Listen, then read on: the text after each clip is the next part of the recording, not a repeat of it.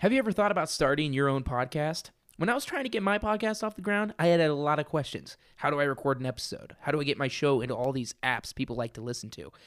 How do I make money from my podcast? And when the answer to really all of these is one answer, and that is Anchor. Anchor is a one-stop shop for recording, hosting, distributing your podcast, and best of all, it's 100% free and ridiculously easy to use. And now, Anchor can match you with great sponsorships who want to advertise on your podcast. That means you can get paid to podcast right away. In fact, that's what I'm doing right now by reading this ad. How do you think I'm going to pay off my beach house? How do you think I'm going to do? I don't have a beach house, but I want one someday, and maybe some podcast ads will help pay for that. Am I right, Tim? Spot on. So I love Anchor. I love it. It makes my life so much easier. It makes our lives so much easier. It distributes to all those great apps just by a click of a button. So if you've always wanted to start a podcast and make money doing it, you got to go to anchor.fm/start. That is anchor.fm/start to join me in this huge community of podcasters here on Anchor. That again is anchor.fm/start. And I can't wait to hear your podcast.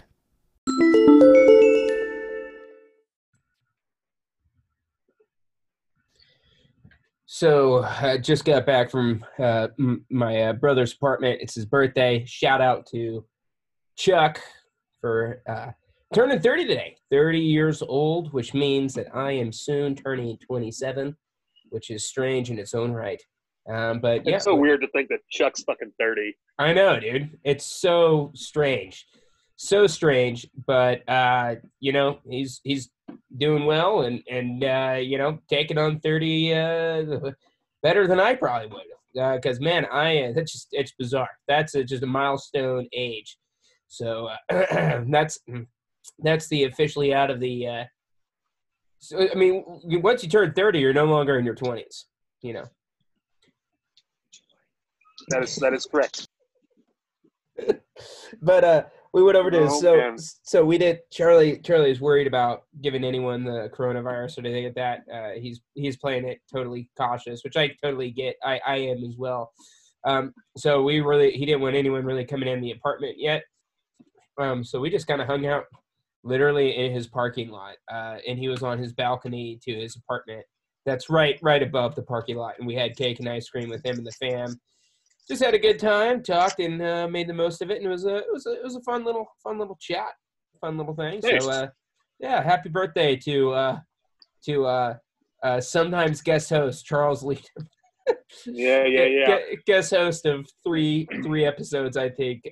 Chuck Leadham there. But yeah, man, dude, let me tell you. Hey, those are the three best episodes. They really are. It's all gone downhill from there. But dude, parents made homemade Oreo ice cream, cookies and cream ice cream. Oh, so good, man.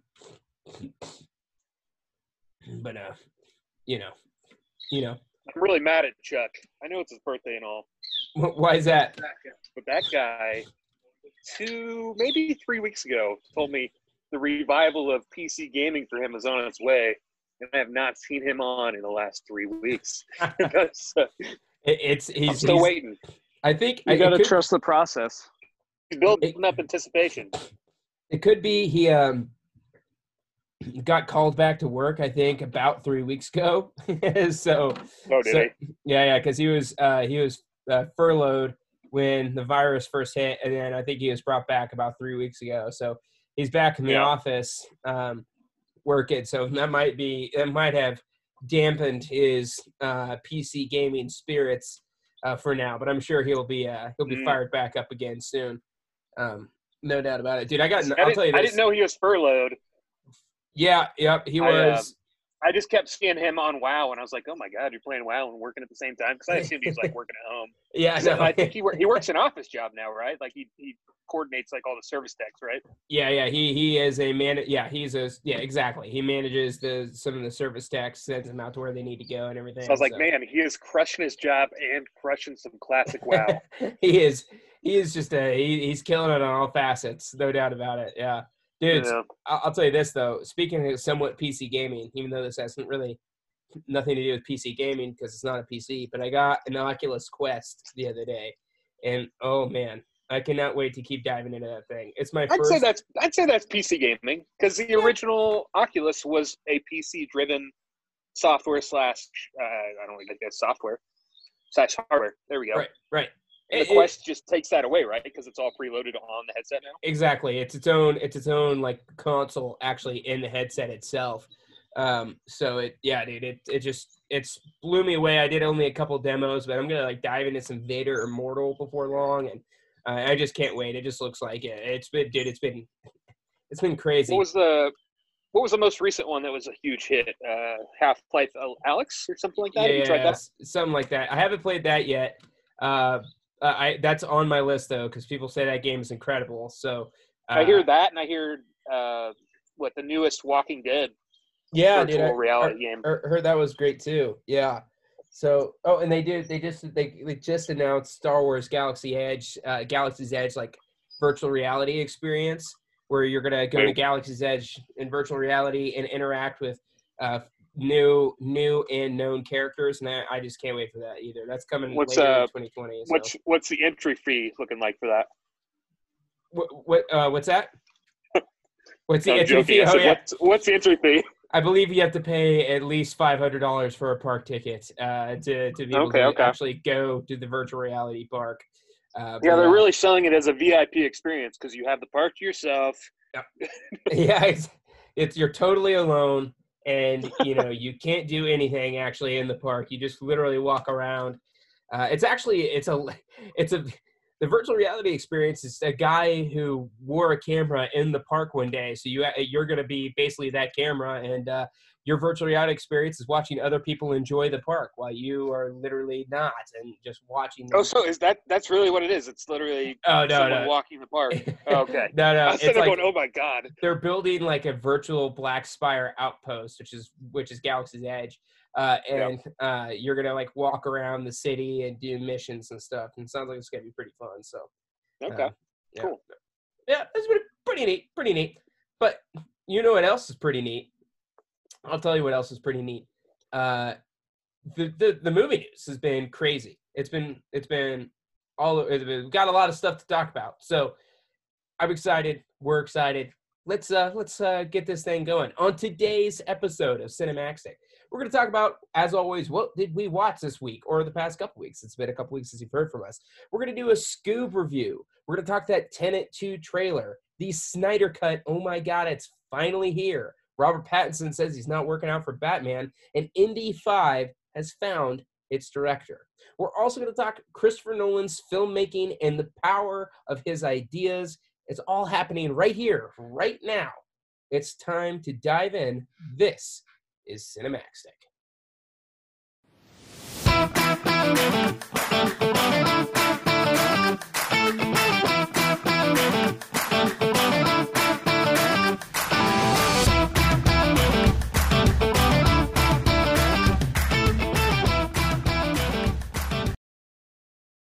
That was pretty solid. I'm in rare form. I'm in rare form today, guys.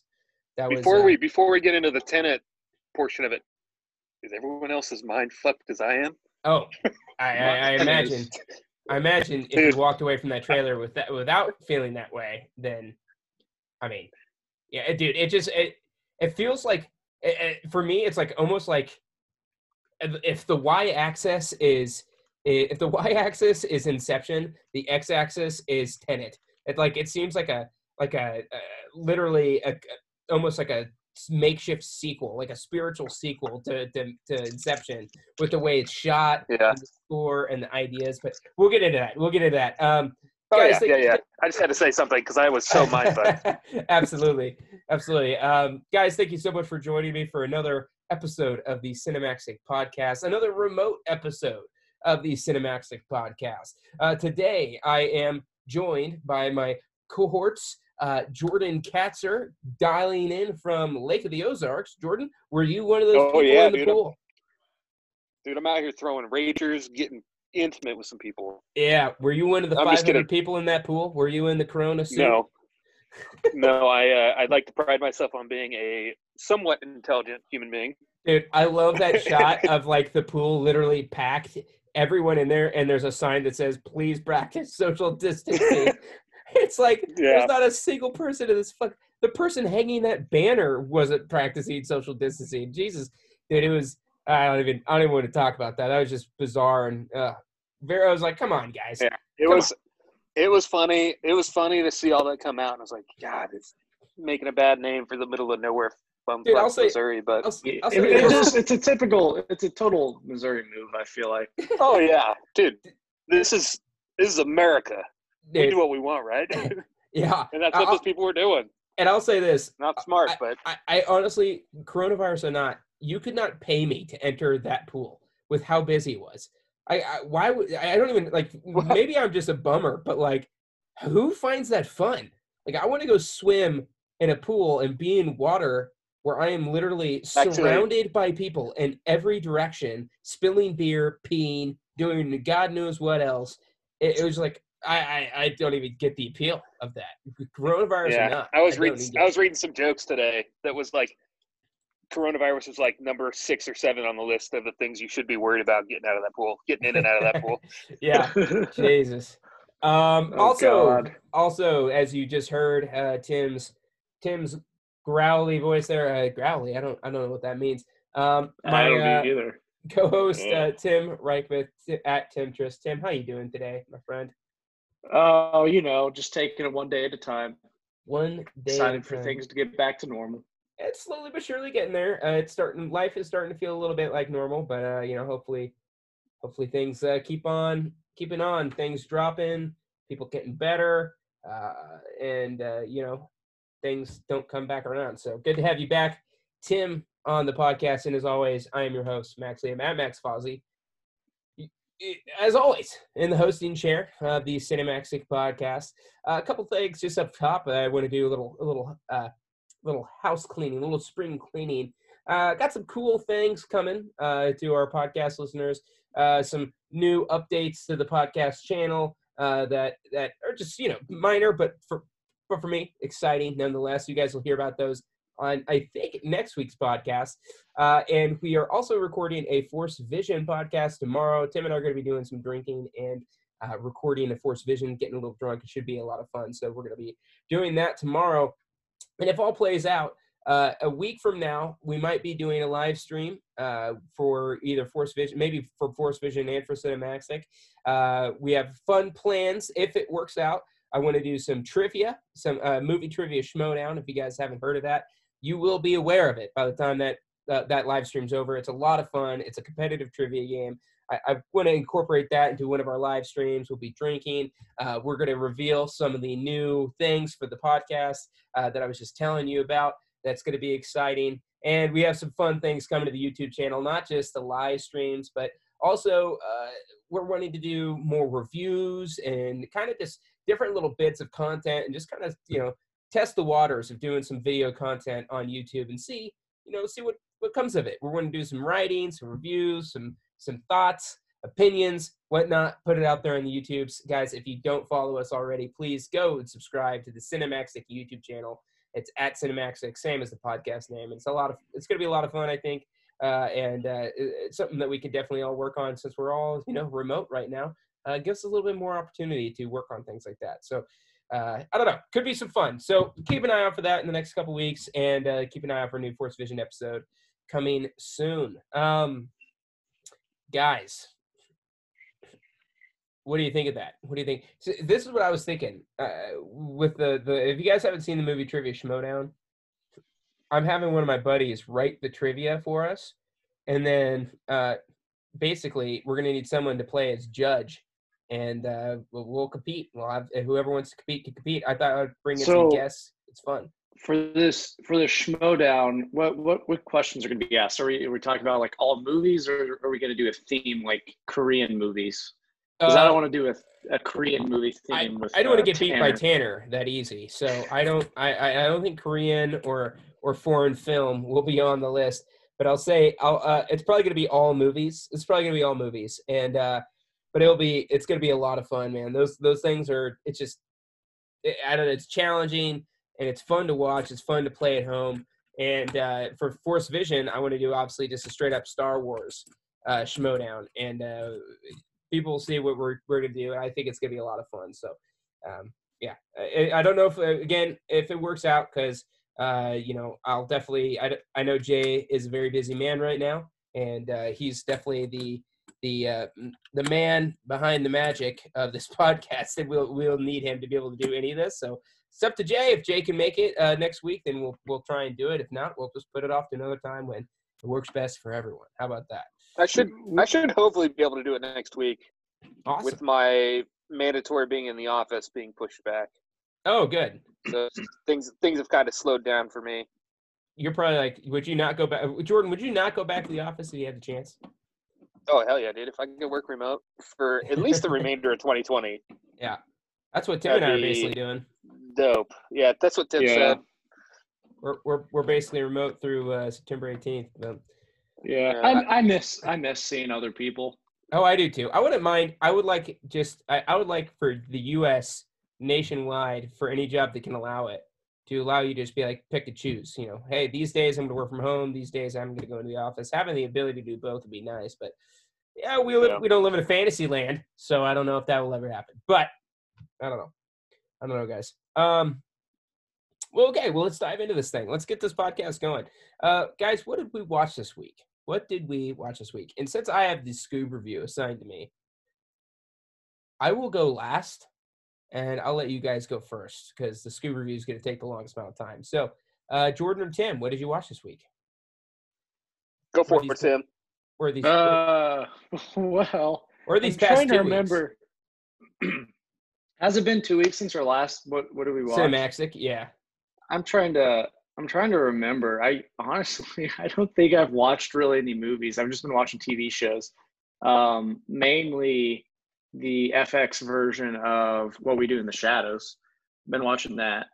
That counts. Which is absolutely hilarious. Max, I know you have been dabbling in it a little bit. It's if you're a big fan of the movie What We Do in the Shadows, I highly recommend checking out the FX show. It's written by the same people, and you actually have some surprise cameos from the original cast, which is pretty spectacular. And, the humor's on par. It's nice because you get a new set of characters, and then there's a lot of famous actors that just randomly pop up. Like on the latest episode, Mark Hamill actually showed up, and so it was pretty funny. That's really all I've been watching, though. That and Parks and Rec. Yeah. There you go. But I always watch Parks and Rec, so yeah, I haven't branched out as much as I should. There's a lot of good content on Netflix, Amazon Prime, and Hulu that I need to get around to start dabbling in, but it's just been kind of hard to sit down and find the time. Yeah. Jay? I think for me, I think it's been a while since I've talked to you guys.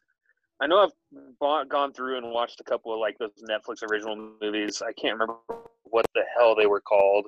They were I think they're on the top 10, and I was like, fuck it. But some of them were good. Some of them were iffy. I went through, and these aren't new, but I went through and watched the Justice League. My rents recently subscribed to YouTube TV, so unfortunately I can't get any director's cut or extended cuts like you had recommended, Max. Mm-hmm. But I watched Justice League. It was awful. Yeah. I probably won't need to watch it again. And then I went through and watched Batman versus Superman. And that was all right. It wasn't the greatest. And it's mainly because I'm not as bought into Superman and the whole DC universe for the most part, like you guys are, Max. So I think if I was, it'd probably be all right. But other than that, Community being on Netflix is a TV show. Community, if you haven't watched it, go watch it. It's probably my number one freaking TV series ever, just because it's so funny. Everyone loves Community, man. Yeah. It's so good. I'm on my second watch through in this quarantine time. And it's Really? Oh, wow. Oh, it's so good. Season 4 is iffy just because the show creator Dan Harmon was dropped due to some feuds with, I think, corporate level peeps and Chevy Chase at that point.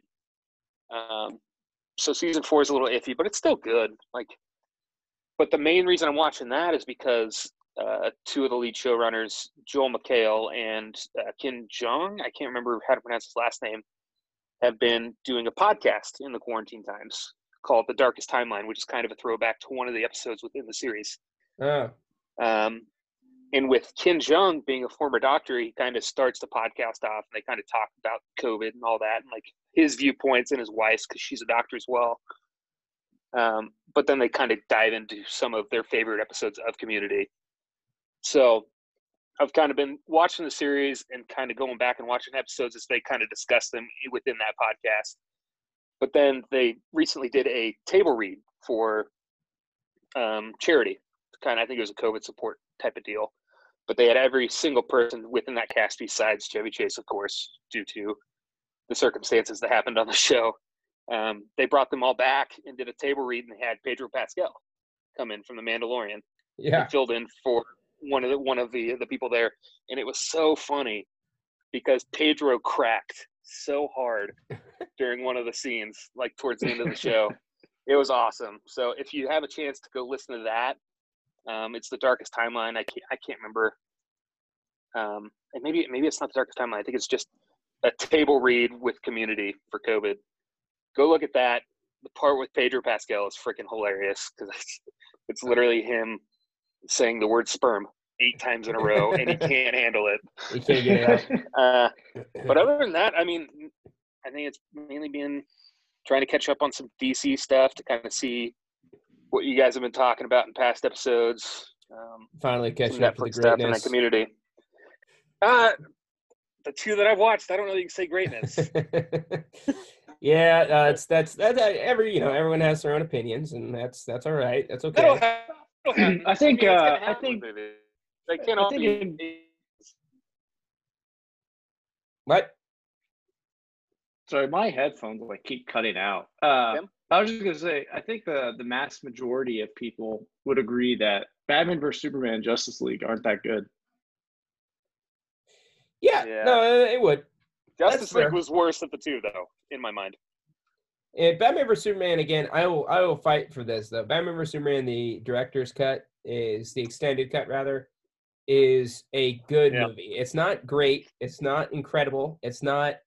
This is the best movie ever. It's a good movie. Now it's a very long. It's serviceable.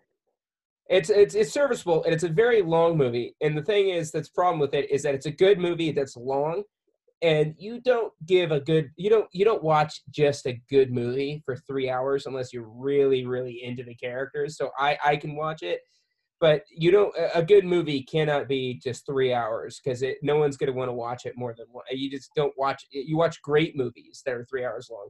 You can't get away with good movies being watched more than that. So that's the issue. But most people would say that, and totally within their rights to think that, and I would definitely understand their points.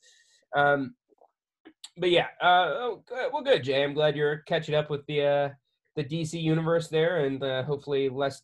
Try my best. Your disappointments come your way. We have much more on actually some DCEU news coming up, as I mentioned in the title roll there. So let's get to what I watched this past couple weeks. Well, first, I just want to get this one out of the way. I watched The Lovebirds on Netflix with Kumail Nanjiani and Issa Rae. And it was okay. It was a serviceable Netflix movie to watch on a weekend. It wasn't anything spectacular. There were some laugh out loud moments, but it wasn't anything incredible. I'll say that. And I don't know what it is with Kumail and his scripts that he keeps getting, but like they all revolve around terrible things happening.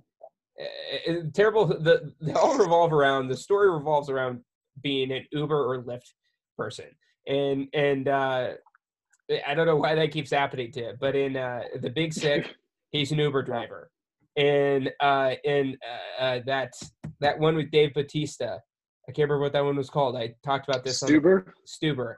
He's an Uber driver, and then in this movie they are they're in a car, but something terrible happens, and they also use Lyft throughout the movie. They constantly say by name Lyft. It's circles around a car. So I don't know why a lot of Kumail scripts have to do with Uber and Lyft, but it's a trilogy. Are they just? It's a trilogy is. of transportation. it's the ride-hailing Lyft cinematic trilogy. universe is what it is. It's unbelievable. But that's all I've been able to notice, unfortunately, with those movies. And like, these are just okay. But yeah, it was good. I mean, it's if you have free time and you're looking for something new to watch, I'd say maybe give it a shot. But you're not missing much if you don't see it.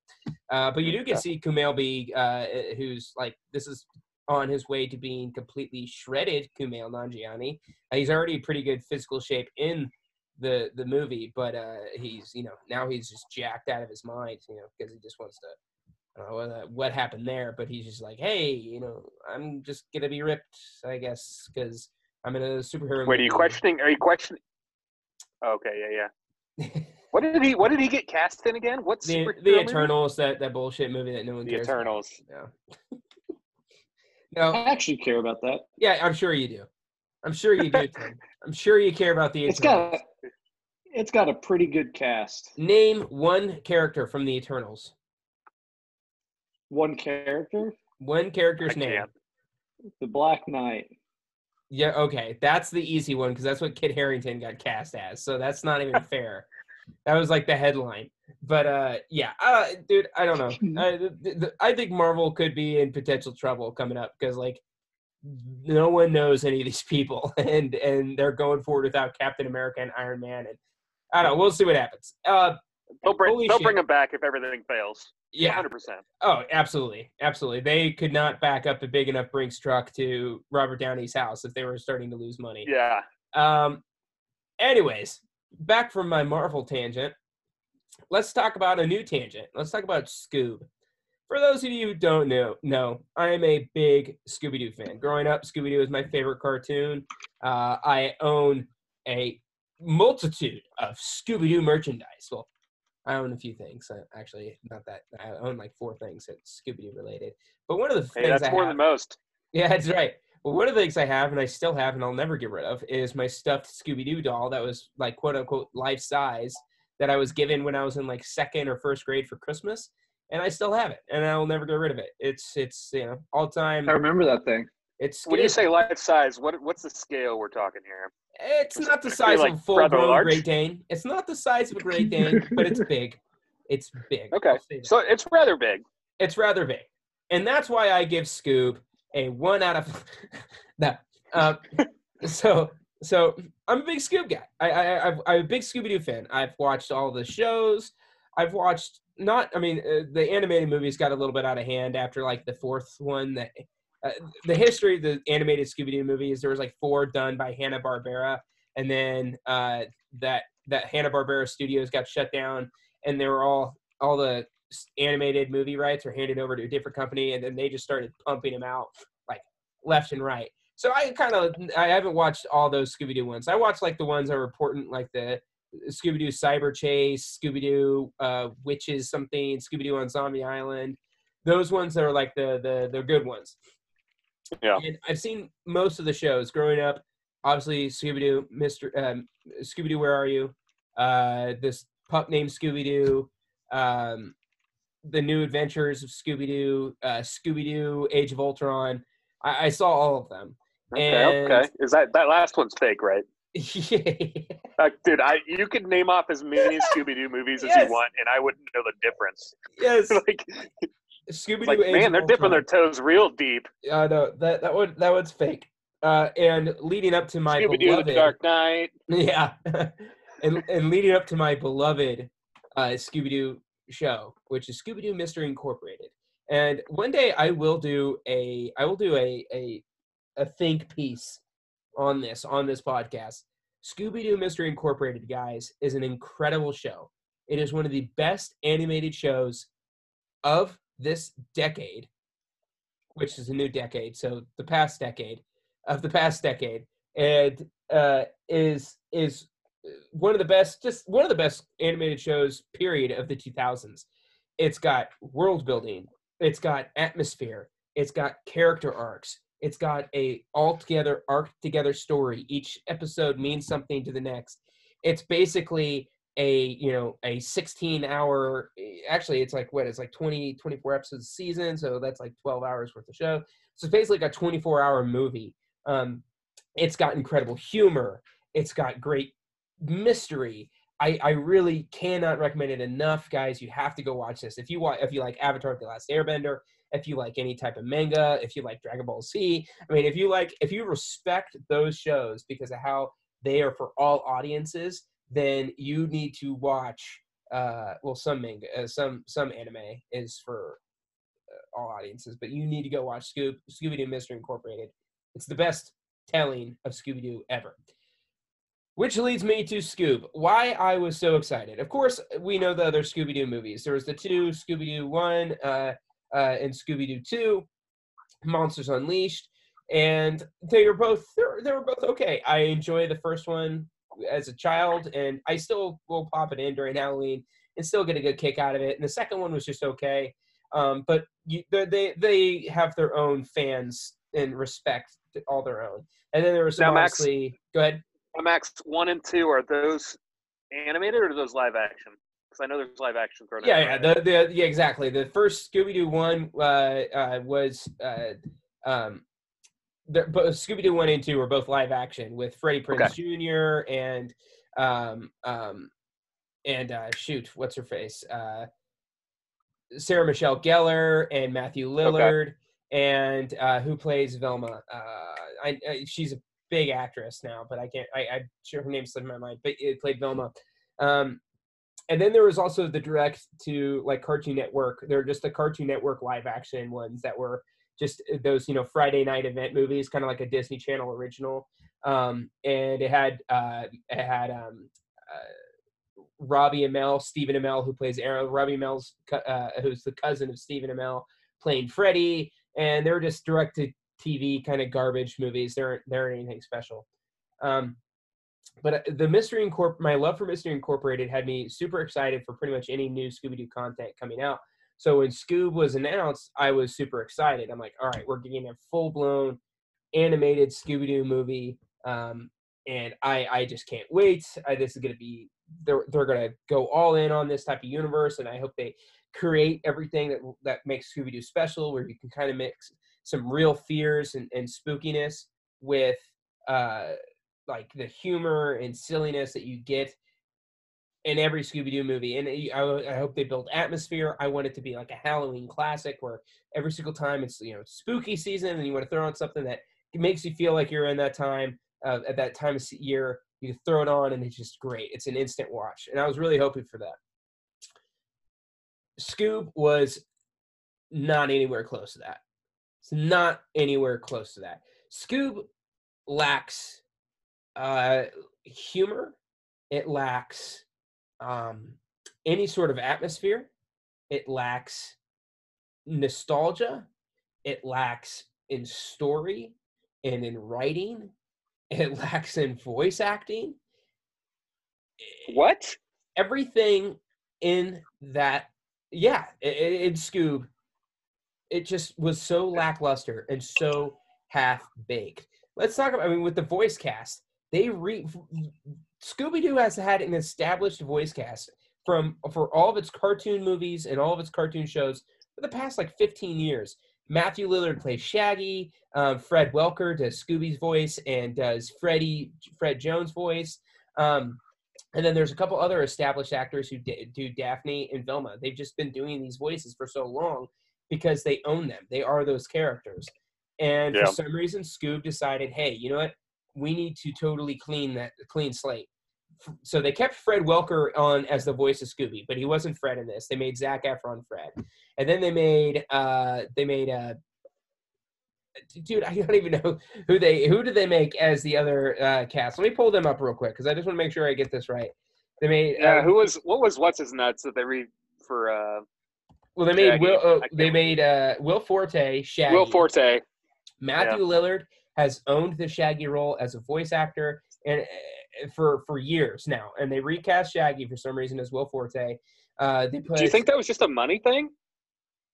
Well, Will Forte surely cost more money than Matthew Lillard.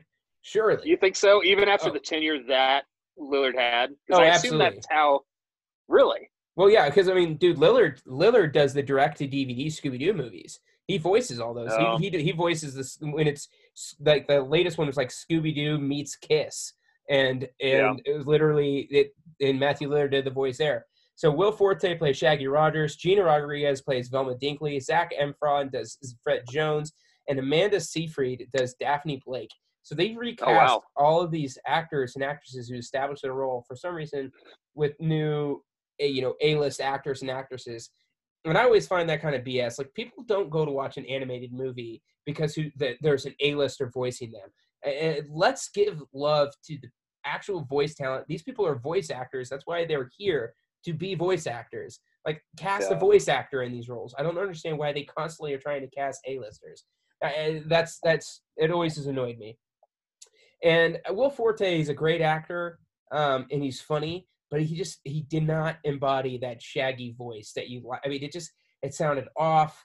It just sounded, it didn't have like the oomph behind it. Did it sound off though because Lillard's been doing it for 15 years? Yeah, I mean, I'm sure that's the main thing. I'm sure that plays into it, but it just, I don't know, something was just different about that. So I wasn't a big fan of the voice cast and how they were doing that. The story is kind of all over the place. At the beginning, it really makes you think, oh my God, they're killing it right now. They really do a really great job of capturing that iconic Scooby-Doo feel and the story that it was going to tell. And I was getting really excited. We're going to do these mysteries and whatnot. There are no mysteries in this movie. There's no mystery whatsoever. The gang is hardly even together at all for the whole movie. Shaggy and Scoob are separated from Fred, Velma, and Daphne for pretty much the entire movie. And the biggest thing that annoyed me about this movie is that it wasn't even a Scoob movie.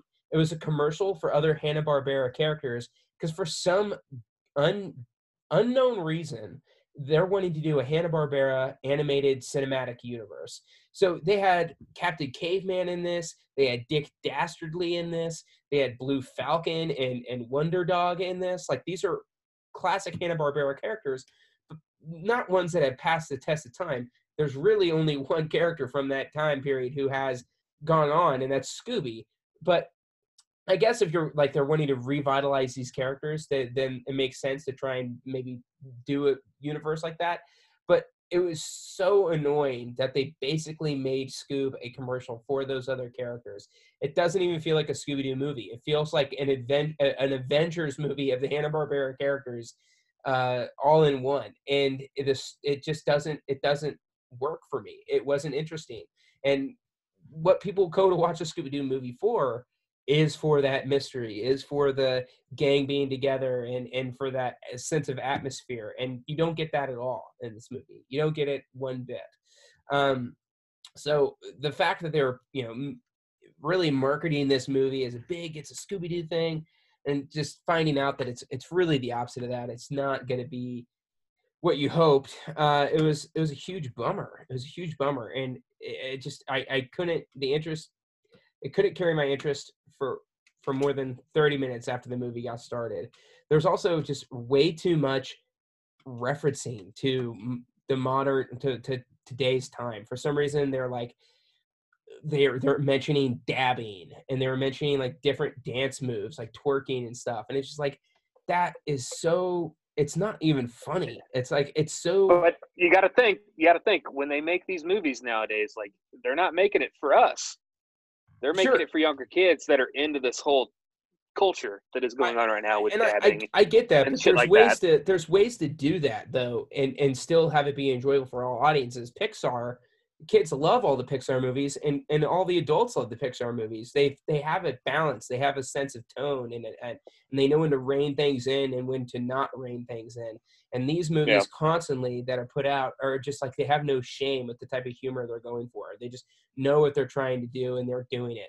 And then there's just this bizarre Simon Cowell appearance in this movie. Oh, there you go. They make a joke about Simon Cowell with the Simon Cowell character in the show, and I'm like, this feels like this came out of 2002. Like, Simon Cowell's famous and everything still, but like, referencing him as a joke is something from like literally 2002 when American Idol was just getting started and stuff. Like, he's not like some guy everyone talks about still. It was a weirdly bizarre joke and very oddly placed character choice there, putting Simon Cowell in this film. Didn't get it. Yeah. Didn't like it. And you guys, just overall, it just was not a good movie. It wasn't good at all. And I had more thoughts on this when I was watching it drunk, but I've kind of just let it go by the wayside. I bought this movie for $25, and I'm probably going to watch it again just to see if I can find any redeeming qualities in it. But overall, it's a colossal disappointment. If anything, I hope how many Scooby snacks out of 5?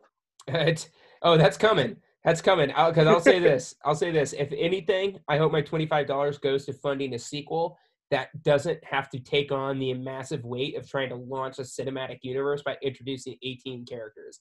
If they do a Scoob movie again, if they do a sequel to this, I hope it's Scoob and the gang in Coolsville doing mysteries or something like that as a team. So if anything, I hope my money goes towards funding that sequel because I would like to see that. I think there's a heartbeat in this movie, but it's smothered by clearly corporate greed because they just want these other characters to take off to make movies and stuff on, which I don't I don't understand that strategy. No one's going to go see a Captain Caveman movie. No one's going to go see a Blue Falcon movie. Nobody's going to go see a Dick Dastardly movie. These are they would, but with the way that you say they're kind of throwing in jokes towards the younger audience, like probably not. No, yeah, like with those older characters, you're not targeting a new audience with that. You're trying to target old. Yeah, so it's just overall colossal disappointment. I could not be more bummed by how that turned out. I had a sneaky suspicion by the press coming up to it, and when it was first announced, like two and a half years ago, they said that they were planning on bringing in other characters from the Hanna-Barbera universe. I was like, they're gonna freaking bastardize this, aren't they? They're gonna totally make this a commercial, and sure enough, they did. And it was such a bummer. And Scoob was just not good for me. I literally Go ahead. You go ahead and give me your Scooby snack score. Well, out of 5 Scooby snacks, I'm going to give Scoob a 1. It just was not. Okay. It was not enjoyable. I really don't. It's not rewatchable. No sense of nostalgia. No sense of a cohesive story. And overall, just not a very good film. There's some bright spots in there. There's a good heartbeat to it, but it needed much more and much less at the same time with different characters. So, Scoob gets 1 out of 5 for me. Not a big fan. And, hopefully if it does get a sequel, they listen to what, fans would want and kind of stick to a traditional Scooby-Doo story. So those are my thoughts on Scoob, and that's what we watched this week. Okay. Well, moving on, because we got a lot to talk about here. In the news this week, we got Tenet trailer 2, a second Tenet trailer. The first one came out, I don't know when, but the second one just came out this past week. And the second one, it's like early March. Like it was, they put them out really quick. Yeah. And this second one is definitely the moneymaker type trailer for me. It had everything you want from a Nolan movie. It had the intrigue, the crazy plot going on, the crazy idea for the story with mind fuckery. Yeah, exactly. All of that, all in one trailer. Also, they had the great music. They had the classic kind of Nolan dry humor in there. It just felt like classic Nolan for me, and I've sorely missed who's scoring this? Actually, I don't know. Tim, do you know? I believe it's Ludwig Göransson. Yes, same guy that does Mandalorian. I believe that. Yeah. I believe that's true. Let me just pull that up, and I'll be able to confirm that. No, that's true. Awesome. You don't need to check that. I know, Max. Oh, I know. Yeah, it's Ludwig. The score sounds great. It's actually Ludwig. And it's I don't know. It's something I'm really excited about, and it feels like classic Nolan, man. It just, we've had a long break because he did Dunkirk, which was kind of more of like a weird, like a passion project of his, kind of a break off from the norm of what he typically does. He still kind of had his Nolan twist on how he told the story, but for the most part, it was much more just straightforward war film. That was good. It was a good movie, but this one is back to form for what Christopher Nolan does. And I couldn't be more excited. Guys, what did you think of the trailer? I stated it earlier in the cast. Oh, go ahead, Tim. No. You got it, Jordan. No, Tim. After you. Thank you. Tim, please. Tim. I'm going to be catching my I mean- comments, not shooting them. I like that.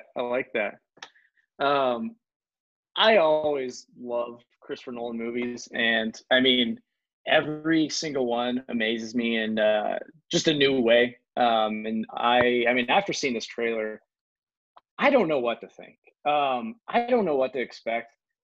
The whole thing that's going to cause like an end of the world inversion. Not even sure what that even means.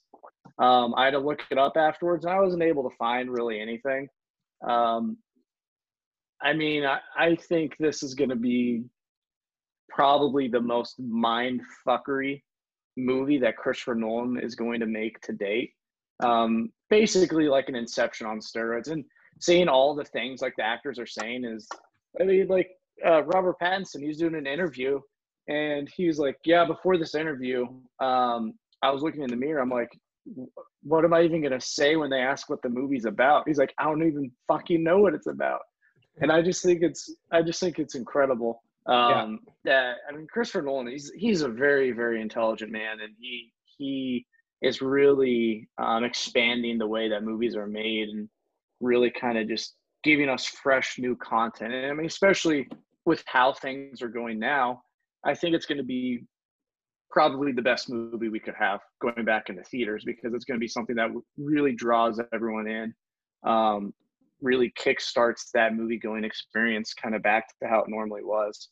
And it's not going to be something that you can predict what's going to happen. It's going to give every moviegoer a really good experience. But I'm excited to see what it's about. The whole aspect of them going back in time to stop something is pretty incredible.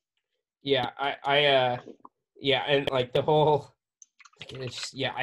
I can't wait to see just how this actually plays out in a theater, like in the theater, because it's just like you don't really have an idea, but then you kind of do, but then you're like, wait, how does that work? And it's just one of those things that you're going to have to watch probably several times to truly understand what Christopher Nolan's trying to say and what he's trying to do with the idea.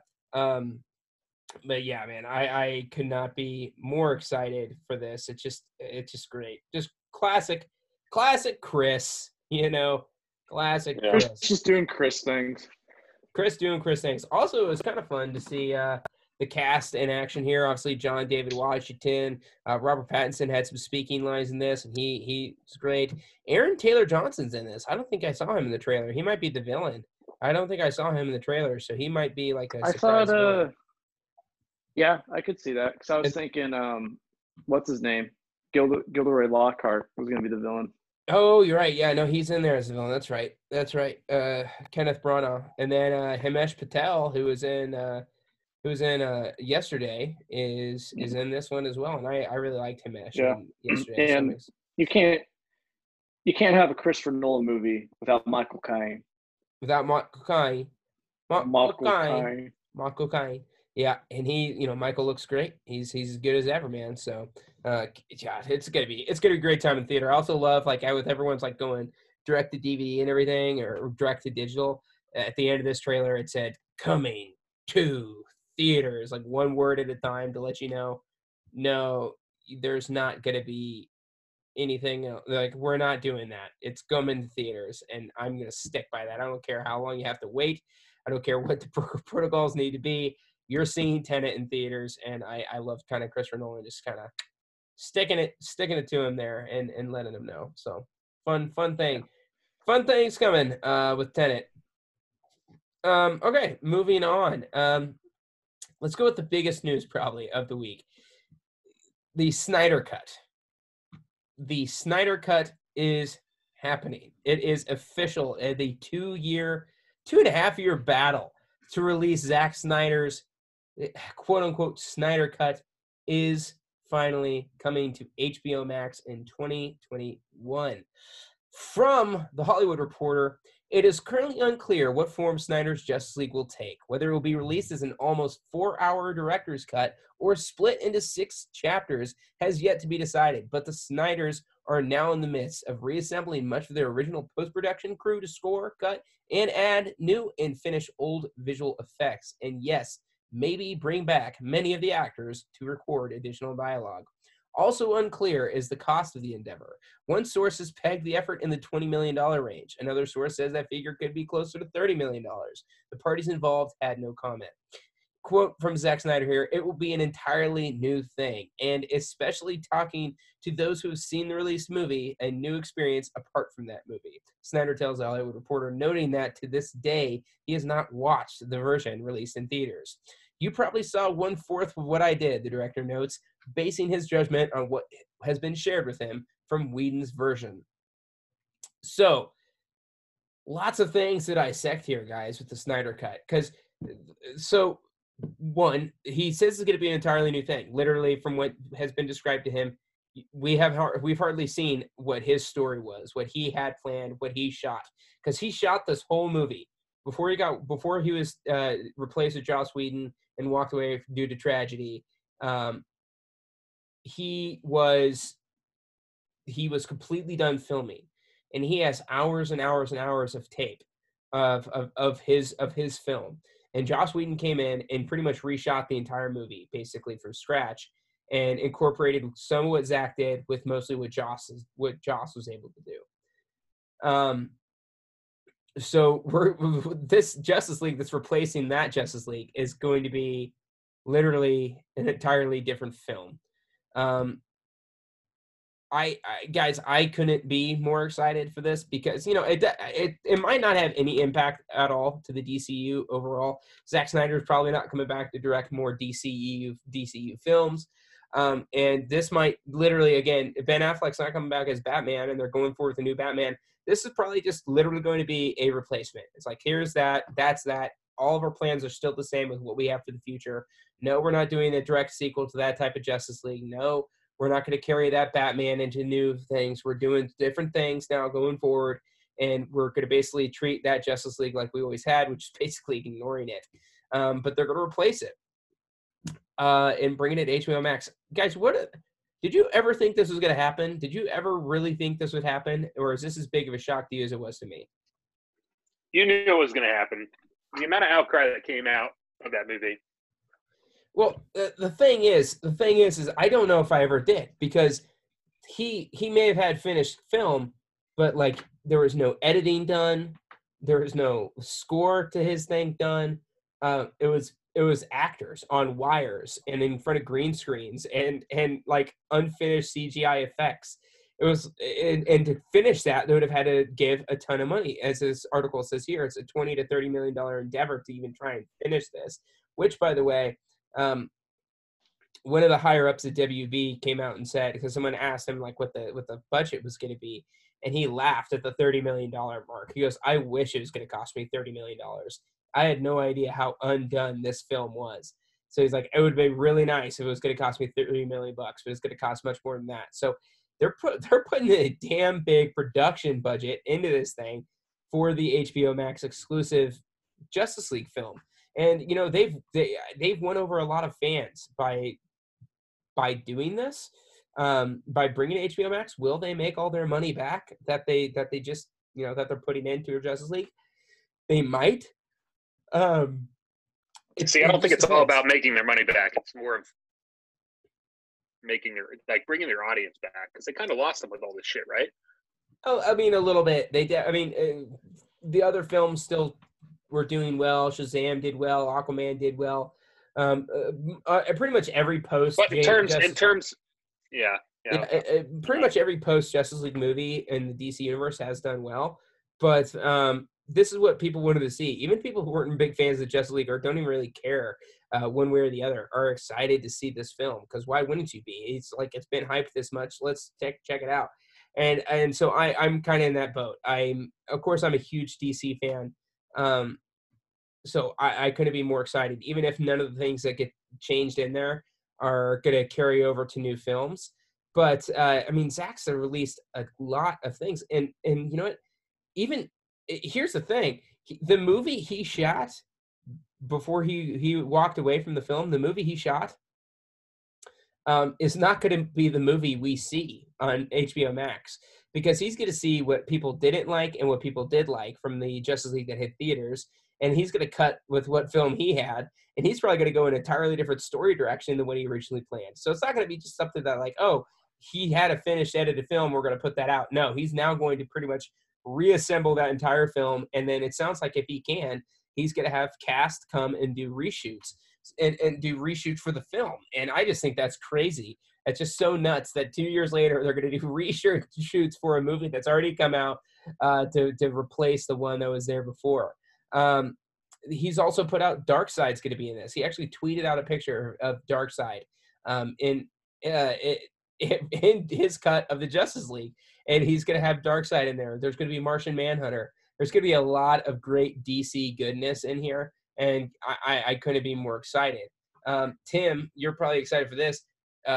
He's bringing back the original crew, which means they're doing away with the original score of Justice League, and they're bringing in Junkie XL, who Junkie XL, of course, is Hans Zimmer's protege. And mentors Junkie. So Junkie XL is going to come in and rescore this whole film. It's basically the score was so bad. Yeah, Danny Elfman's score was not good. It was not good for Justice League. It just lacked what you need in a modern superhero movie. There was no like power behind it. It was way too many ballads. It just wasn't very good. Who did the score for BVS? Hans Zimmer. Was it really? Or was it? Did Hans Zimmer do Man of Steel and then Junkie XL? He did Man of Steel. Junkie XL did BVS. I don't know if I was a huge fan of Batman vs Superman score either. Oh, Batman vs Superman score is amazing. Wonder Woman's score. See, I didn't like Wonder Woman's score. What? You didn't like Wonder Woman's theme? But no. Oh, it's so good. It's so good. Yeah, that was just like a little over the top for me. It just kind of like hit you in the face. It's like punched you in the face with music. I don't know. Man of Steel, that score, phenomenal. Hans Zimmer did a fantastic job with that. Yeah, Man of Steel was great. Hans Zimmer's a master. That was awesome. Yeah. So, guys, are you excited for the Snyder Cut? Are you going to watch it when it comes out, or do you not care? Or you have to be interested at this point. So you probably have to watch it, right? So tell me this, because I haven't fully followed and don't completely understand. What the fuck is the difference between HBO Go, HBO Now, and HBO Max? Because it's coming to HBO Max, right? That was stated earlier. Yeah. So here's what I know. HBO Go gives you access to HBO's movie library, and it gives you access to HBO originals after they premiere, about an hour after they premiere. So that's HBO Go. HBO Now is literally the HBO channel, but you can watch it at any time from the HBO Now app. You can watch Game of Thrones live.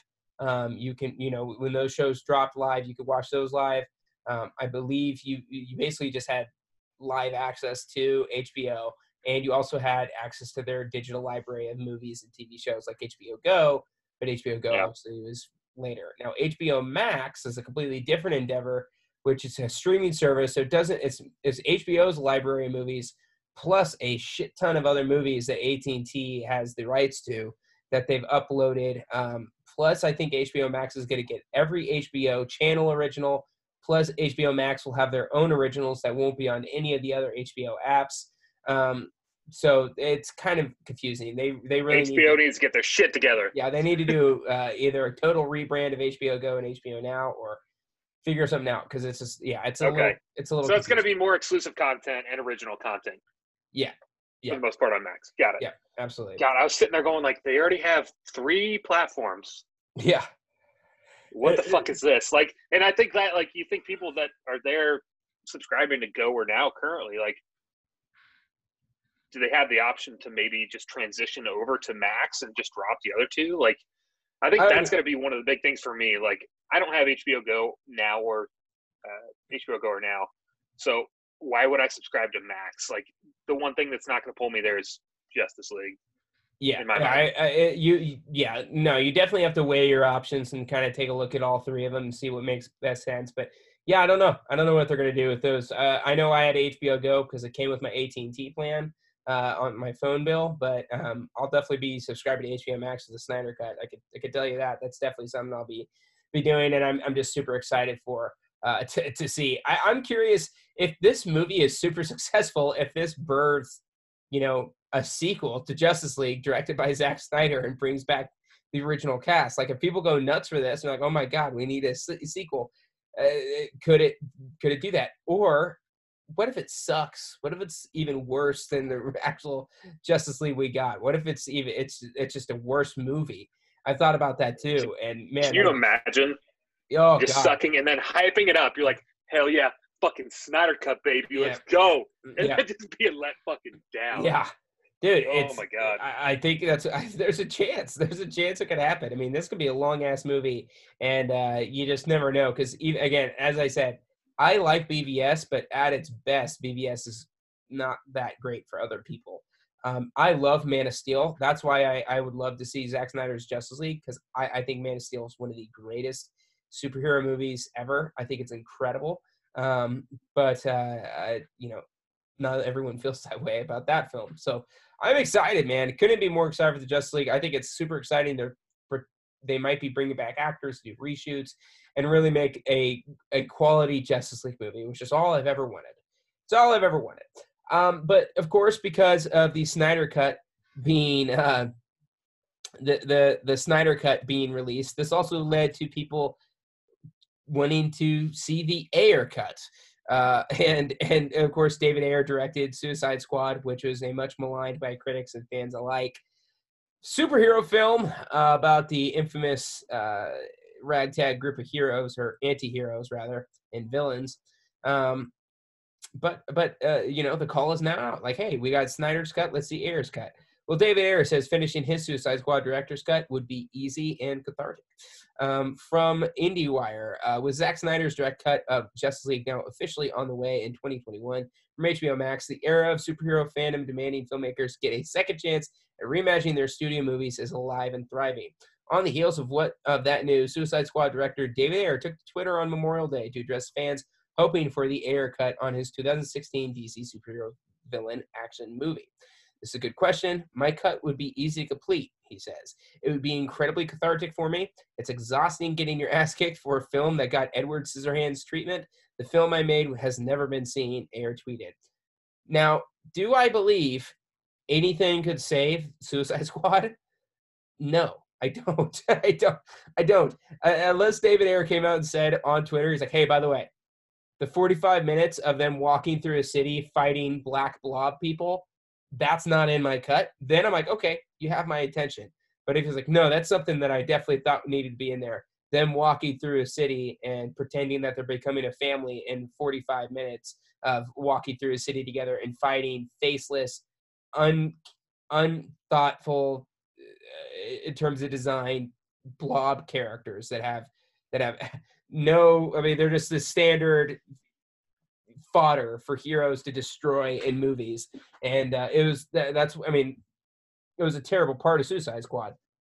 I highly doubt anything could improve on this movie. And the fact he says it's so easy to finish is that it's like, hey man, I sent in my movie and they cut all this stuff into this, and so my movie really was never seen. So like, he actually has a cut that's finished and edited. Then yeah, that would be interesting to see. I mean, I would still watch it probably, but I don't think anything's going to make Suicide Squad good. Guys, do you think Suicide Squad could be saved at all? From what I saw, haven't seen it. From what I saw, no, it wasn't great. Tim, you haven't seen Suicide Squad? Nope. Yeah, there's really no reason to. Now, my question here, my question here is: do you think that we're going to start seeing or have an era begin where we're going to have, like, Zack Snyder's been talking about his cut for I don't know how long. Right. But do you think you're going to have studios coming out pushing directors to announce that they have a studio cut if their original flops? just to get that second dip.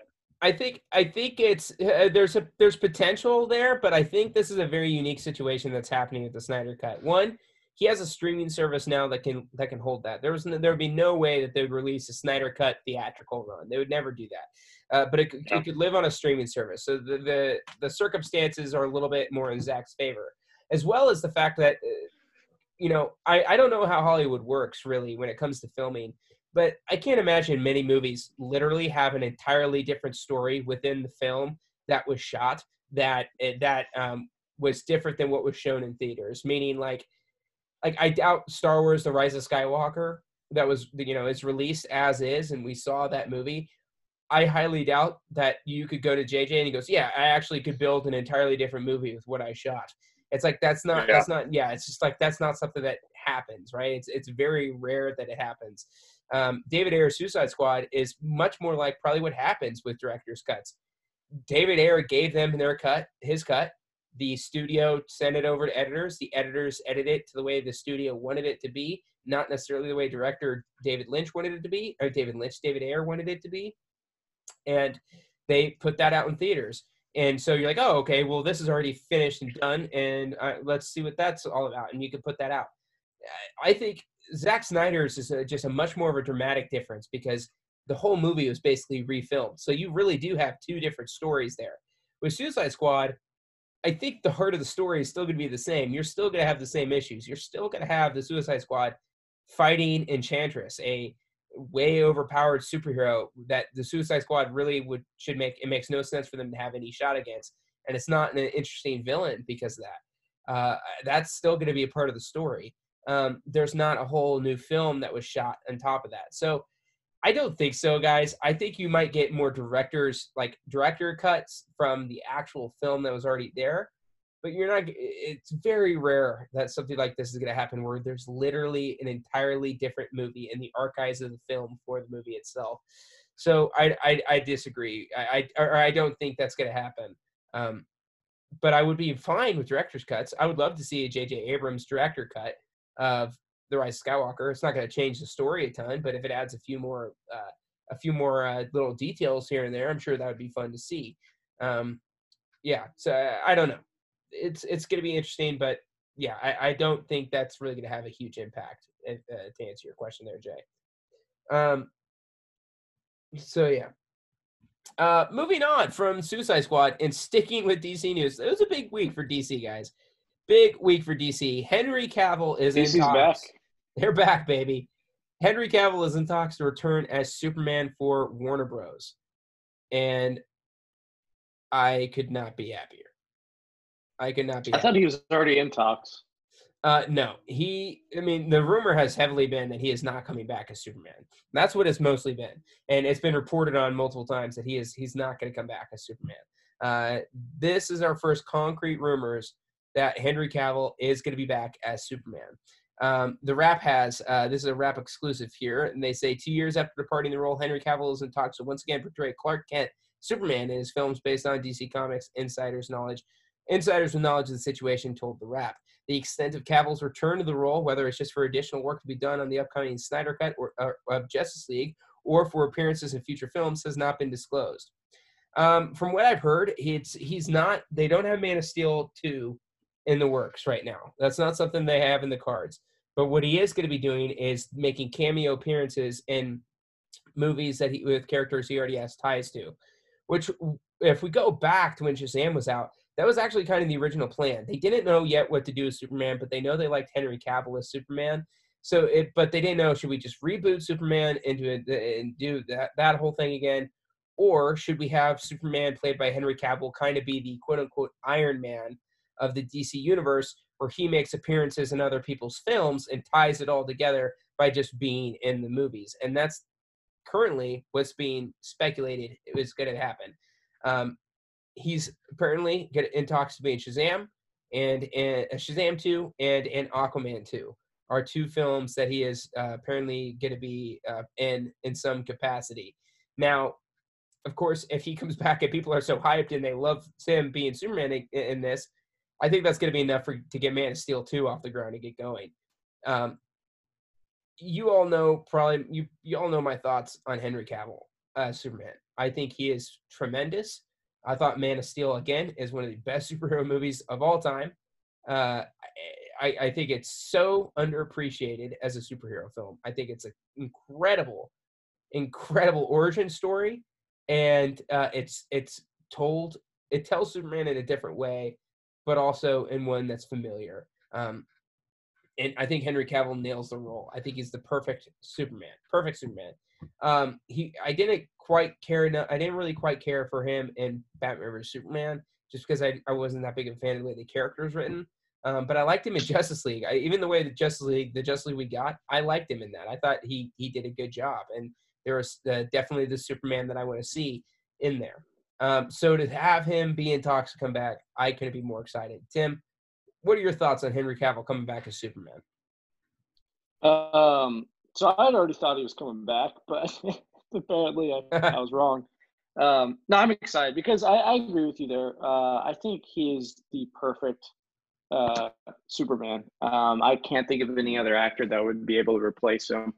And I too really, really enjoyed Man of Steel. I still don't understand why it did so poorly and why they didn't decide to make a Man of Steel 2 after that. I thought it was a fantastic story. I think it did a really good job humanizing Superman. Because going into that, I was not a Superman fan at all. Because basically the main problem is just he's kind of a goody two shoes. He's all powerful, and I didn't really understand DC that well, and I just didn't really have any interest. But after that movie, I was like, you know what? I kind of like this because you get to see that human side of him, and I thought they did a fantastic job. So I don't know why they never made a Man of Steel 2. Yeah, I'm excited about it because – go ahead. Well, I think they didn't make a Man of Steel 2 because I think a lot of people who saw it were people who are familiar with Richard Donner's Superman, and that they were like really used to super optimistic, very bright and cheery Superman. And I think that's something we were going to get. I think that was something we were definitely going to get. These are the beginning of his life. Let's show some challenges that Superman actually is going to go through. Everyone always complains that he's this, big blue Boy Scout with no dimension to him. He's just this all perfect, happy-go-lucky character, and there's no dimension to the character. Zack Snyder gave us that with Man of Steel, and people complained about it. He gave us a character with so much dimension that took Superman in a completely different direction than any direction he's ever been taken. So I loved him in that. But go ahead, Tim. What were you saying? Yeah, no. I never saw the original Superman. Who's the one you were talking about? The actor? Well, it was directed by Richard Donner, and let's see, the actor who plays him is I know his name. It's slipping my head. It is Christopher Reeve plays Superman. That's right. I never saw that one, so I don't really have a way to compare. But again, I liked it because at that time as well, it was different than Marvel because it did have that darker take to it, and it really balanced out that very happy-go-lucky, very fun atmosphere that Marvel's established, and it gave you something different while really allowing you to kind of connect with the character a little bit more, especially a character that is an alien that has superpowers. So I enjoyed it because it was a breath of fresh air.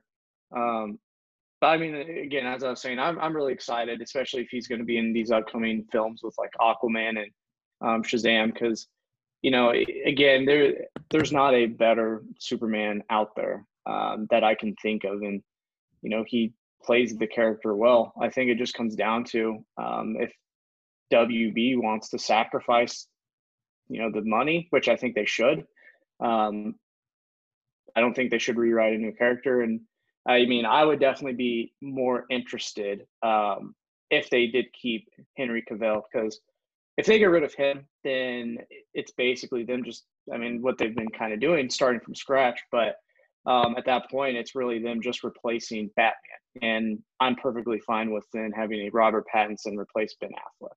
Yeah. And I think that would ultimately save the DC universe because they're not doing a complete revamp. They're keeping the same actors that they've already established and just changing up the story, making it a little bit with a fresher mindset. And I think they've got that mindset that right now with Wonder Woman, and I mean Shazam was pretty good, and I wasn't a fan of Aquaman, but it did pretty well, and is definitely better than what they had previously. So I think they're starting to realize that they had the pieces, they just didn't have the direction, and if they can keep the actors, I think they can move in the right direction. Sure. Yeah, I agree with you on all fronts there, Tim. I think this is great news for DC to have him back. I think that's probably the second biggest thing people have been calling for next to the Snyder Cut is Henry Cavill to be back as Superman. And it's nice. It's nice to win as a DC fan to kind of get a few things that you've been wanting all in 1 week. Typically, things are taken away from us, but yeah, not this time. Moving on. Speaking of Robert Pattinson, I just wanted to touch on this really quick. This is an old article now. This came out like 3 weeks ago, but Pattinson in an article with GQ was talking about the role of Batman, and he's actually diving really into the study of this character and how other actors came to be in Batman and how they portrayed him, even going as so far to look into George Clooney's time as Batman back in the Batman and Robin days, that terrible, terrible movie. So he's definitely committed to kind of figuring out how others approach the character and how he could approach it differently himself.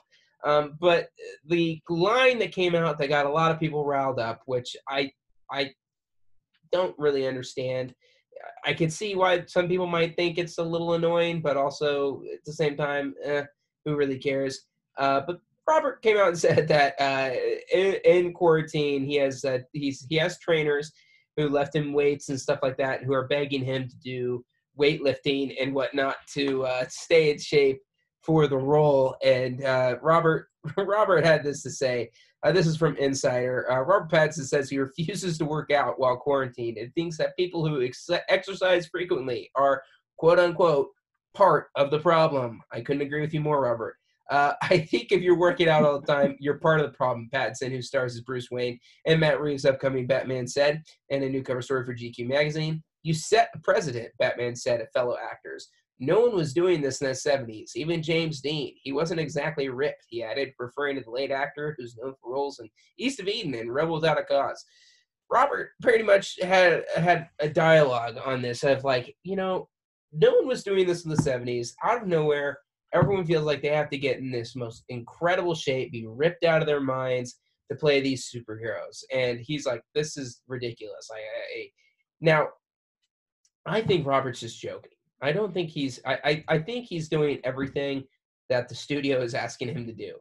And here's what I say. If Matt Reeves, who cast him as Batman, does not require him to be ripped out of his mind for his Batman, then he does not need to be ripped out of his mind. Who cares?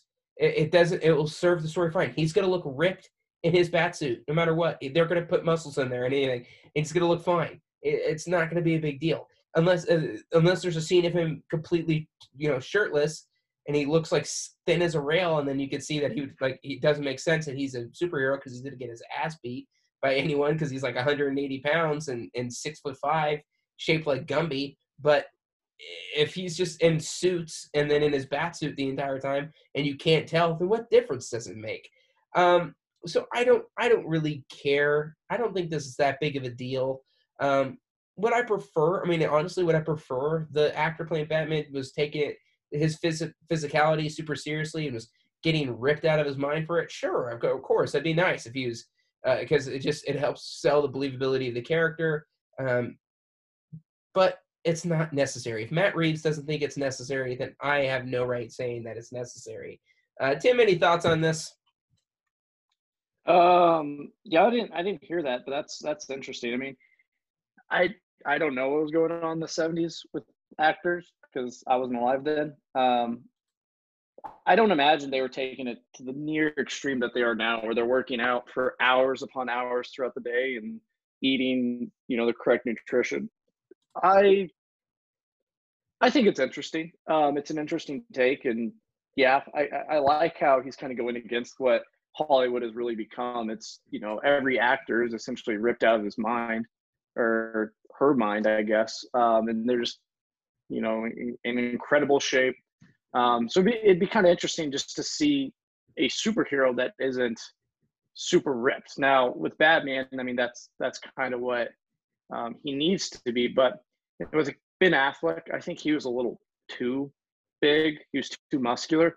I enjoyed Christian Bale's kind of slimmer version. Yeah. It was just a little bit more defined. And especially because I think this Batman supposed to be during his earlier stages or Yeah. phases of his Yeah. vigilante career. So I think that I like the take because then it adds a little bit more character to the Batman. It's not just another ripped person playing the Dark Knight. You have someone who comes off as a little bit slimmer, someone who may not be as sure of what he's doing. He's new to the game. And I think it really adds to the character a lot more than someone just being like, okay, got a lot of money, I'm ripped, I'm going to become Batman, you know? Yeah. So it kind of shows those origins a little bit more. So you kind of get a feel for it. Yeah, and not that he could be skinny and still be able to kick people's ass. So, I think it's also. I think he's probably just joking. I'm sure they're gonna have a fitness plan when he gets back, and he's gonna look just fine. So, this got the internet and Batman fans up in a tizzy, and I just thought that was funny. So I wanted to bring that in for people who hadn't heard. Okay, well, leave in mind the DC segment of the podcast. Indiana Jones 5. Not only is bringing back Harrison Ford, but it is confirmed to be directed by James Mangold. Now, James Mangold most notably just recently directed Logan, which was a big time hit, and everyone loved that movie. It's one of the greatest comic movies ever. But he also directed Ford vs. was he? No, he was the director of Ford vs. Ferrari. Yeah, he's Ford vs. Ferrari. Yeah, Ford vs. Ferrari is one of my favorite movies of 2019. Absolutely incredible. Great movie. Oh my God, I did not know he directed the Wolverine. I thought he directed only Logan. I did not know he directed the Wolverine. Okay. Huh. Okay. But he's a popular director, 310 to Yuma, Walk the Line. He has a great resume of films, and he's crushed it. He's crushed it in his career. So replacing Steven Spielberg with James Mangold for the first time in an Indiana Jones franchise, guys, I think this is a brilliant move. Steven Spielberg is one of the all-time great directors, but if you're going to bring back Harrison Ford for a fifth installment at his age, I think you need something fresh. You need someone's different perspective. You need someone's different ability to tell a story to make it interesting. And I think we're going to get that. I could not be more excited that James Mangold is going to be the one directing this, because he's going to take it very seriously, but he's going to give it a fresh take and rein the series back in. God knows how awful Kingdom of the Crystal Skull was. An Indiana Jones movie should never be bad, and Crystal Skull was terrible. It was an awful movie. And he's going to definitely rein things back in and offer a different perspective on Indiana Jones from an older age, because Harrison and Indy are going to be, the character of Indy was always just cast to be the same age as Harrison, right? So it's going to be an older Indy, and it's going to be really interesting to kind of see what James Mangold comes up with. What's an interesting story to tell here? And yeah, I heard Harrison Ford only agreed to come back if they would have a CGI dog playing opposite of him. Well, Shia LaBeouf could come back in some capacity and do motion work for that. He could put on the blue suit with the balls and get all Caesar from Planet of the Apes up in this bitch. Really just sell that. Here's the thing too, by the way, Shia LaBeouf obviously was in Indy 4 and was Harrison was Indiana's son in that. Do we think Shia LaBeouf's gonna come back? Because people hated Shia LaBeouf's character in Indy 4, but I didn't think he was terrible. I didn't think he was terrible either. I've rewatched that movie a few times. It's nowhere near as good as the original 3. It's not completely awful though. I think it's okay. I've only seen it once, and it was in theaters.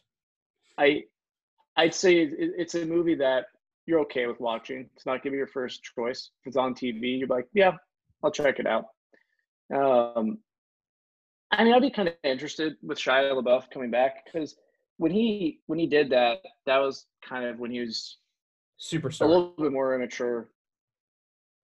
Yeah, And he he's was, a and he was, superstar. you know, yeah, and he was, yeah. I mean, he was leading the Transformers franchise. He did Eagle Eye. He did Yeah. this Indy 4, huge franchise. He was becoming a leading man in Hollywood. Damn it, they had him picking up the hat at the end of that movie, and before he put the Mhm. hat on, obviously Indy took it back. But they were basically saying like, hey, when Harrison's ready to hang it up, Shia LaBeouf, and Yeah. he's the new Indy. And it's just funny to see how far of a career downturn. Well, not downturn. I mean, it did for a bit. Shia LaBeouf's career kind of dropped off the face of the earth there because of all the controversial shit he did, but it's slowly coming back up. He's earning his way back, and he's been tremendous in the things I've seen him in recently. So Yeah. I'm curious if they're going to bring back Shia at all, or if they're just going to pretend that that didn't happen, or if that did happen, but he's not going to have any role. And they might mention him in the movie, but he's not going to have any part of Indy 5, which is probably for the best. I think Indy probably needs to ride off into the sunset. Don't want to see Indy die, but he needs to ride off into the sunset. One last adventure and hand the reins over to a new person for the franchise. Yeah. But I mean, with James Mangold, he's not afraid to kill the main character. he's not. Rest in peace, They Logan. did in Logan, and then 3:10 to Yuma. Russell Crowe dies at the end, although that's a remake, so I guess that's not a. Came out in 2007.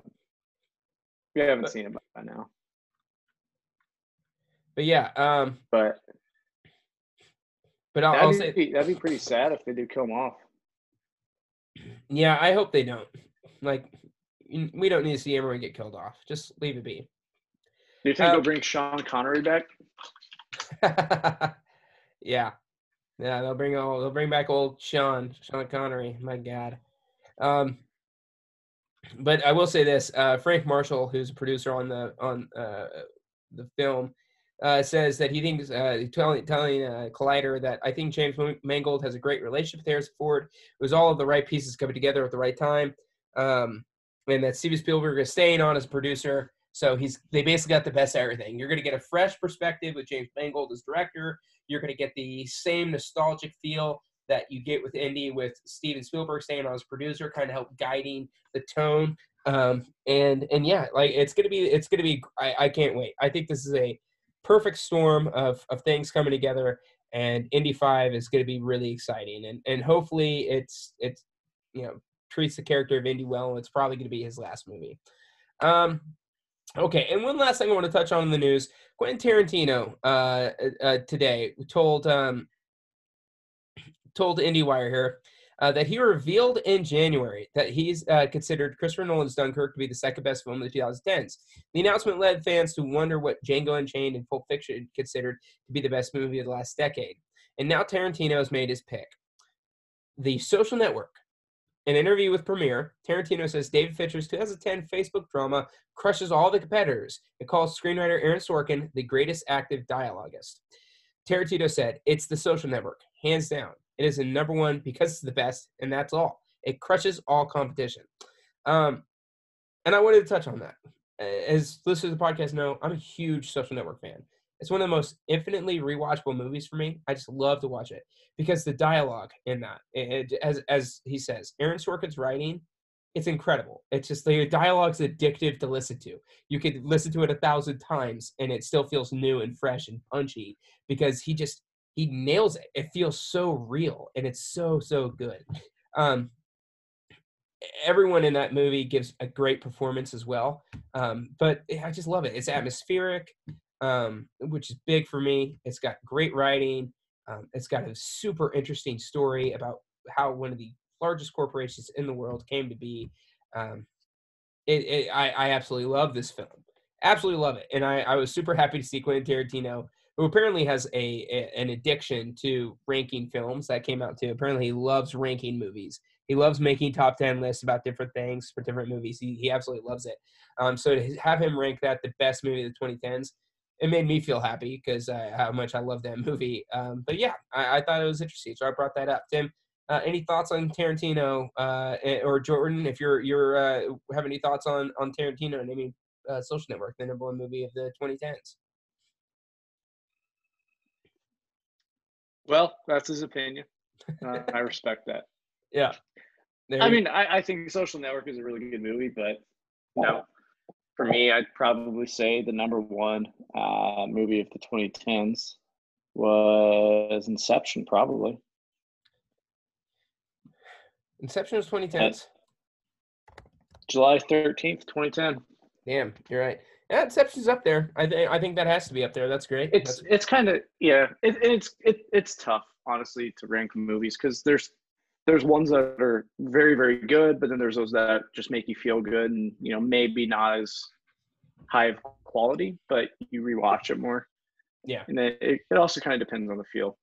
I do like Social Network, though, because it is a good movie to revisit, and the dialogue, as you said, is fantastic. The actors are really good, and it's a very interesting story, and just kind of seeing how power can basically change someone and kind of go against their friendship and betray people. So it's pretty interesting. Pretty much every time it's definitely good. And pretty much every time I think of the Social Network, I want to watch it. I'm like, man, that sounds like something I want to watch right now. So I might watch it after this podcast. It has one of the biggest twists too, I'd say. Yeah. Because I thought it was about Twitter the entire time, and then all of a sudden it's Facebook. Well, you and me are in the same boat, because I could have swore this is a Zanga movie, and when it turned out that it was not that, I was like, what the hell? Well, is this Bebo at least? And it wasn't Bebo either. So when I realized this movie wasn't about Tom at MySpace, I almost lost the fit. Remember Bebo? No. What's Bebo? It was a social networking site. And the only thing I remember about Bebo is Jordan had one. Not Jordan Gatzer, Jordan Ward had one. And I was like, I don't know what the hell that is. Yeah. Bebo was a social networking website launched in 2005 that now describes itself as a company that dreams up ideas for phone social apps. So it's still a company, I guess, but it is not a social networking website anymore. But yeah, that's interesting. Bebo. It's kind of just seems like a MySpace, a more generic MySpace to me from looking at images here on Google Images. So yeah, okay. Well, that's what's in the news, guys. That's all that we got on the topics there. So let's move on to our next thing here, and that's just stream it. We're gonna call this section "Stream It." What movies we think you should watch this weekend that are streamable? For me, I'm just gonna recommend the one I watched last week, The Lovebirds. It's fun enough. It's funny enough. Definitely, I would say, have a few drinks, have some dinner, watch the movie. It's a good Friday night flick to enjoy with friend, family, loved one, girlfriend, boyfriend, whatever. Check that out. That's my recommendation. Tim, what do you got? Let's see. A good streamable movie. I would have to say, well, this is kind of old. This is an older movie. Back to the Future. Watch the trilogy. That's fine. Yeah, you can. That's on Netflix. I would say Back to the Future. That is a very good summer movie. Especially with everything kind of going on, it makes you feel a lot better, and it's a very, very happy movie. Other one, if you have Disney Plus, check out Christopher Robin. That is another phenomenal movie. Best movie of 2018. There it is. It's been a while. God. It's been a while. I will say no other movie compares to Winnie the Pooh. Check out Christopher Robin. You'll be happy. Probably shed a few tears. It was very good. Jordan? It was very good. Jordan, any movies you want to stream? I haven't watched this movie, but I just noticed today over lunch that it's on Netflix. Uncut Gems. Oh yeah. Oh yes, that's right. I saw that was on there. I want to check that out. So I've heard good things. I just haven't had time to sit down and binge it. Yeah, Uncut Gems is okay. I thought it was an okay movie. A lot of people liked it more than I did, but yeah, definitely give it a shot. It's definitely out there. Okay, well, and let's go ahead and just move on to the final topic, our big topic of the podcast, the main event. With Tenet's trailer 2 dropping this past week, I wanted to take a quick look at the power of Christopher Nolan's filmmaking and his ideas. Now, we've always talked about wanting to do a breakdown of Christopher Nolan's filmography, and as soon as we actually get an actual schedule to do that, we will. But I just wanted to get your guys' thoughts on Christopher Nolan and just kind of the power of what he's done. For me, Christopher Nolan has influenced movies so much over the past 2 decades and longer. He has really brought in a new dimension of filmmaking where every one of his movies have a feel to them that are completely unique, have an idea to them that are wholly original. I almost want to say he's like the modern day like Hitchcock. He does these things that are just so unique that you just don't get with movies now. Like every movie nowadays, it's just their original story ideas that just you don't get the directors who have this many home runs, and he keeps coming up with new fresh things to give us every single time. Inception with the diving into the dreams, and Interstellar with the threads of the space-time continuum, and the wormholes in space and making that all make sense. Dunkirk telling a war movie story from 4 different perspectives, all the way now down to Tenet, where it's the time and if it's linear and how you could play with time and how you're going back in time to save people from certain events. It just blows my mind. And I think Christopher Nolan has just been so influential. And more than anything else, I think it's with the superhero genre. Christopher Nolan ushered in an era of where superhero films can be taken seriously. There was a lot of time there where they, in the 80s through the 90s, where they kind of were these silly, kind of pulpy, or overboard type comic book movies, and he took Batman and took a very serious take on him, and modernized that character and opened the door for every single comic book movie that has come since then, to take itself seriously and to be able to really gather an audience around the superhero genre, to say, hey, these stories can be told in a serious way, and can be up there with any other type of cinema. I think the Dark Knight trilogy is far above beyond every other superhero movie that's come before after it, but it set the precedent for what was to come. And I just wanted to get your guys' thoughts on what you think of Christopher Nolan's filmmaking, and everything that makes what he does special. Yeah, I mean, Christopher Nolan is by far my favorite director, I have to say. And yeah, I agree. The Dark Knight trilogy is probably some of the best superhero movies ever made, if not the best. But every movie has a different theme, and he does a really good job developing out the story that makes that theme just play a very huge and integral part into it. So like with The Prestige, it's about a group of magicians, and essentially as a audience, the whole movie is a magic trick where it has the audience looking one way, and then at the end, that's when they pull out the trick, and you're like, how did that happen? Yeah. How did he pull this off? Which then they reveal at the end. So not only does the movie follow that, it has a life because I think what is it? There's 3 parts of a magic trick. There's the presentation, the something else, and then I think the last one's the Prestige, and that's really what the movie is. But then with like Inception, completely new movie that no one's seen before, where it seems so far-fetched, but being able to go in and basically just present someone an idea, something so simple that takes so much work to then completely change the way they think. I mean, there's times where like I wake up and I had some random dream, and I completely alters my mood for that day, or maybe the entire week. Yeah. So it's things like that that's it's possible. And then Interstellar, taking it out from kind of being on Earth, going out to explore space, and I mean the visuals in that were phenomenal.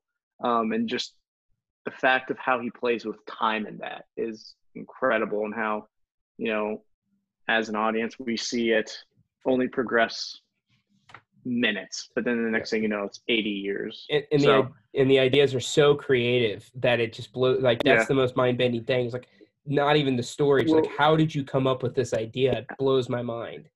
Have you seen him talk about him creating Memento? That is one of the most interesting things. He's trying to describe how he talks about it. It's basically, he says, okay, the way that it works is it's a timeline that starts at the beginning and the end, and then it meets in the middle. And so it's basically like a horseshoe shape, where as you progress, it's, yes, because the scenes in color, it's going backwards in time. The scenes in black and white is going forwards in time. So you know how between those little scenes where he, does something, like, how did he get here? And then it flips back to the very beginning where it shows him before all this started. And those slowly progress throughout the movie until they meet in the very middle, which is the end. Which I think is just phenomenal storytelling, because you don't see movies like that, especially movies done so well, with starting with the very end of the movie. You know how it ends. You know he kills the guy.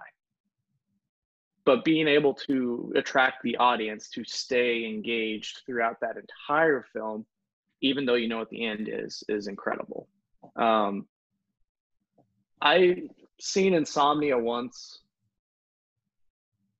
I have to rewatch it. It was a while ago and it was a late night. But anyways, I don't want to go on and on about all these Nolan movies, because we're going to have that Nolan podcast coming up soon, right? Oh, we're going to make it happen, buddy. Yeah, we're going to make it happen. But I appreciate you bringing those up, because we're trying to honor Nolan as a filmmaker here on the the season's eve of his new movie coming out. I think, and what I was trying to say there too with the Interstellar thing, it's not even the stories that blow my mind. It's like the ideas. It's the ideas he has. And I'm like, how can you possibly come up with this? Like, this is insane. Yeah. Like, how do you think of this stuff? And every idea seems to be crazier than the next, and it all makes perfect sense too in the story. Like, it all explains itself so well that you understand it, and it leaves you wanting more, and he keeps supplying it. He keeps supplying that want for more, and with more ideas and more creativity. And Christopher, he's an incredible director, and I really cannot say enough about him. And like I said, we definitely would have dived into his filmography and kind of do a film by film breakdown, because man, is it good? It's just he's had nothing but hits. I wasn't the biggest fan of Memento, but I still respect it for the idea it was. That was definitely the spark that lit the Christopher Nolan fire. And he's been the same way ever since. So I gotta give it up for Christopher Nolan and all of the things he's accomplished and will accomplish. So yeah. Well, okay, that's gonna finish it up for today's podcast. Tim, we went through a variety of topics, a lot of news that we covered that's come out over the past couple of weeks since our last podcast. Thanks again, guys, so much for listening to this week's episode. Like I said, next week we're going to try and do those live streams with trivia. Should be a lot of fun if you want to join us on those live streams. Hey, who knows? We might bring you in for the trivia. I got to iron out the details on how that's all going to work. It's going to be a lot of fun. Please join us for that. Tim and I are going to be doing some drinking and recording a Force Vision tomorrow, so that's going to be out as well, coming up soon. So we're going to have a couple brand new podcasts to listen to as well. And like I said, in the housekeeping subject, please go subscribe to our YouTube channel at Cinemaxtic. We're going to have content coming there. We're going to talk it over with the guys, the different things we want to bring, but we're going to kind of start dipping our toe into the waters there, doing reviews, doing think pieces, editorials rather, and putting stuff out there and seeing what people think. I think it's going to be fun, and we're going to try and build an audience. So hopefully you all will support us there like you do on the podcast. So thank you guys again so much for listening and being supporters. As you know, cinemaxicpod@gmail.com, Cinemaxic on Twitter, CinemaxicPod on Instagram. you can go download the Anchor app and you can leave us a voice message. We'll patch that voice message into the podcast. You can ask a question, you can have a comment, you can have a topic, whatever it may be. We'd love to hear from you and bring you into the podcast, have you have some viewer engagement there. But I think that's going to do it. That's everything I got to say. As always, I'm your host, Max Leadham, at Max Fozzie. For my co-host, Tim Reichmuth, at Tim Trist, we want to say thank you again for listening, and you'll be hearing from us very, very soon. And as always, watch on.